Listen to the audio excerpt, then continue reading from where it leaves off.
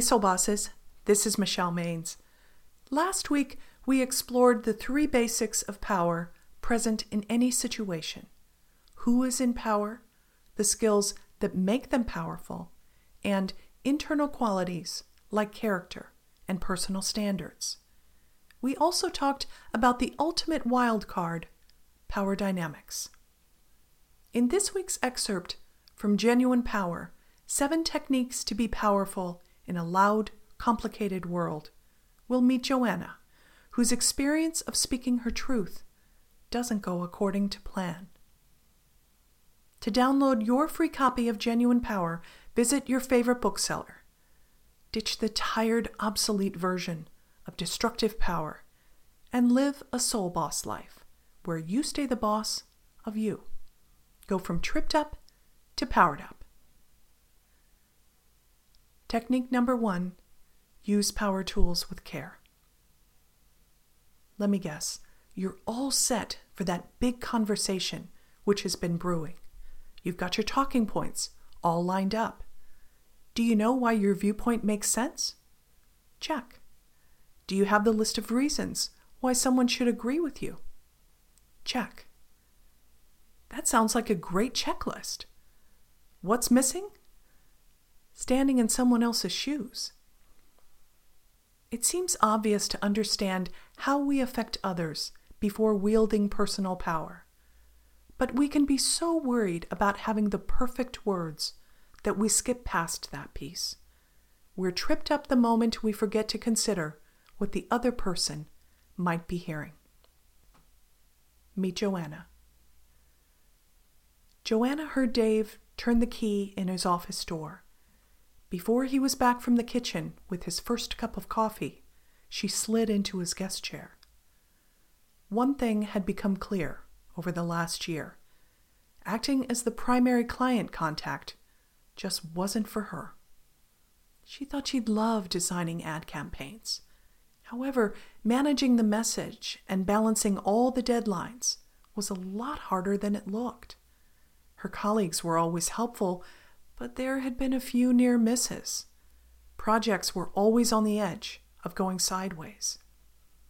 It was time for Joanna to have a heart-to-heart talk with Dave. Everyone at the office seemed busy. Surely he would find something else for her to do once he understood how miserable she was handling demanding, unreasonable clients. She had started as the agency receptionist and worked her way up. Over 10 years on the job had to count for something. That night, Joanna's husband Rob was surprised to see Joanna's car in the driveway. He usually beat his wife home by at least an hour. As he walked in, he saw a bottle of Chardonnay on the coffee table. He leaned in to kiss Joanna's cheek. He noticed she had been crying. "What happened?" Rob asked, taking off his coat. "Dave fired me," Joanna said, choking up. "Not exactly, but that's where it landed." Rob frowned. "I don't understand. He can't think you're better working on the front end."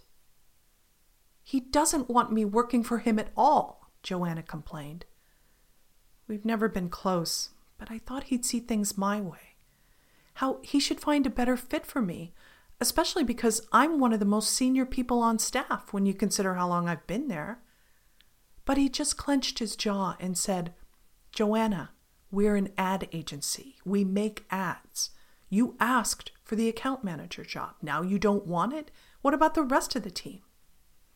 Then he asked me to leave his office after only 5 minutes of talking. "Huh?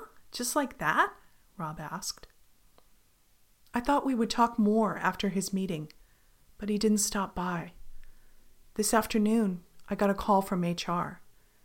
She told me I had 2 choices. Either I could stick with my current work, or she could talk to finance and work up a separation package. Can you believe that? Dave's such a jerk. I grabbed my stuff and walked out," Joanna said, her face turning red. Then she gulped and whispered, "What have I done?" Making the quick cut. A lot was going on in Joanna's tense conversation with Dave. It was kind of like trying to juggle a lot of glass balls. So let's now put those balls down very carefully, one by one. That will help us make a quick cut, where we triage the situation and distinguish what is most important from issues that can wait. Joanna was trying madly to balance a long list of concerns that day, among them maintaining her tenure, sustaining her delicate relationship with her boss, Dave, and figuring out how to admit she was barely treading water on her work assignments. But leading with her heart alone meant she was overlooking Dave's critical priority, managing the ad agency's bottom line. For Dave, finding the best way to support the business was the only glass ball that mattered. When it hit the ground, it shattered, and Joanna's situation fell to pieces. 2 steps to turnaround. Let's face it, there are no magic words to make hard things disappear. But trying to solve a tough problem with a one-and-done, mic-drop conversation is the old power model. Genuine power goes beyond a zero-sum game, where someone needs to lose for the other person to win. Joanna and Dave could have solved the work allocation problem by breaking down decision-making into multiple steps. With more time, they might have figured out an innovative approach where change benefited everyone. For example, number 1, schedule discuss and decide meetings. Dave felt pressured to make an instant decision, and he let that pressure get to him instead of postponing a major choice. Their conversation might have gone in a completely different direction if he changed his reaction to, I don't want to rush this conversation. It's a big topic. So let's meet later. The first meeting would have been a discuss meeting.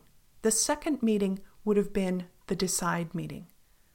But once he gave Joanna an ultimatum, there was no turning back. Number 2, consider how a reshuffle could benefit everyone. Reshuffling the work split might have helped everyone. The rest of the team would have lightened their loads, and Joanna would have work better suited to her. But Dave and Joanna never got to that part of the discussion. Joanna saw herself as a truth teller and thought Dave would be impressed by her candor.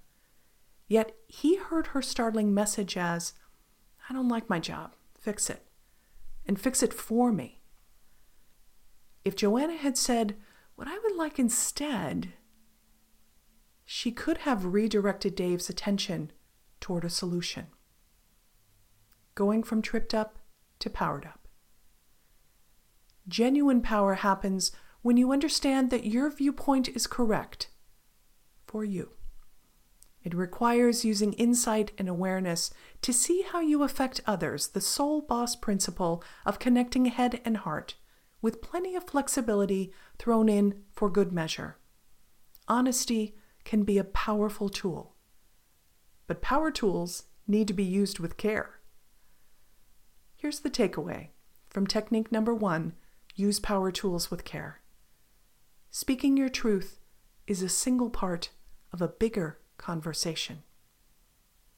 Come back next week when we'll talk through another way to express genuine power. And don't forget to download your free copy. I'll see you next week.